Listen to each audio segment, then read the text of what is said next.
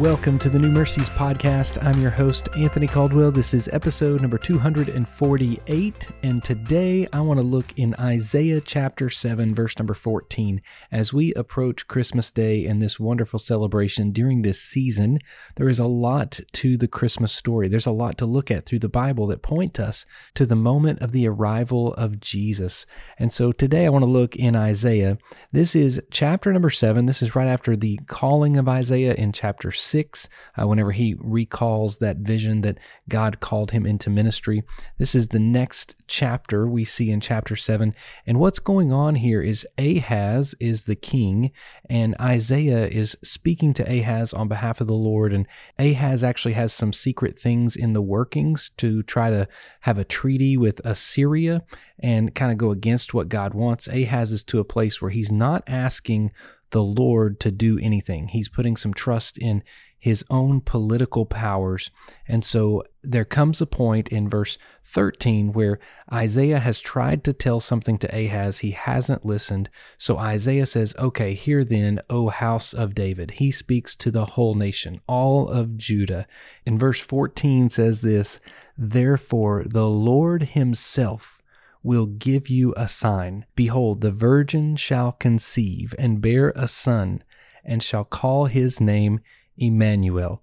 We know in the book of Matthew, whenever the angel is speaking to Joseph, he refers back to this verse. He refers back to the moment where God's prophetic word said that the virgin shall conceive and bear a son and call his name Immanuel. We know the word Immanuel means God with us, as it says in the book of Matthew. That word we could do a complete podcast series on. That word Immanuel, God with us.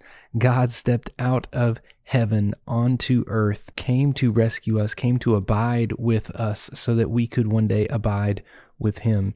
The great C.H. Spurgeon said this about Immanuel. He said, Immanuel, God with us in our nature, in our sorrow, in our life work, in our punishment, in our grave, and now with us, or rather we with him, in resurrection, ascension, triumph, and second advent splendor. When Jesus came, he came to experience everything we would need to experience, and then give us freedom through a life of perfection and a life of sinlessness, and then take the punishment that we deserve so that we could be with him. That's what Jesus did. That's what Immanuel means. You know, as I look at that verse in the Old Testament, it says the Lord himself will give you a sign. What that means, that word sign, means it's a miraculous distinguishing mark. It makes me think of a prayer that my dad would pray multiple times when he was in multiple groups. Anytime we would get ready to go on a mission trip, anytime ministry was going to happen, anytime a worship service was going to happen, he would say the same prayer with a very passionate heart. That prayer was always, let us see what we cannot see. Let us do what we cannot do. And let us experience what we cannot deny is the hand of God.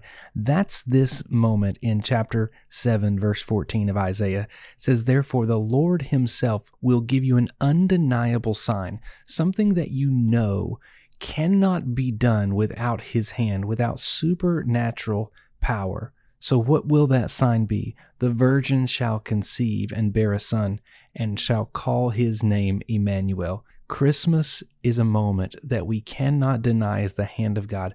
It cannot happen. It is not possible without the power of the God of creation. That's how great Christmas is. Today, focus in a little bit on that word, Immanuel. Jesus came to experience all of our hurts, all of our difficulties, all of our punishment. He came to experience our grave so that we could be with him.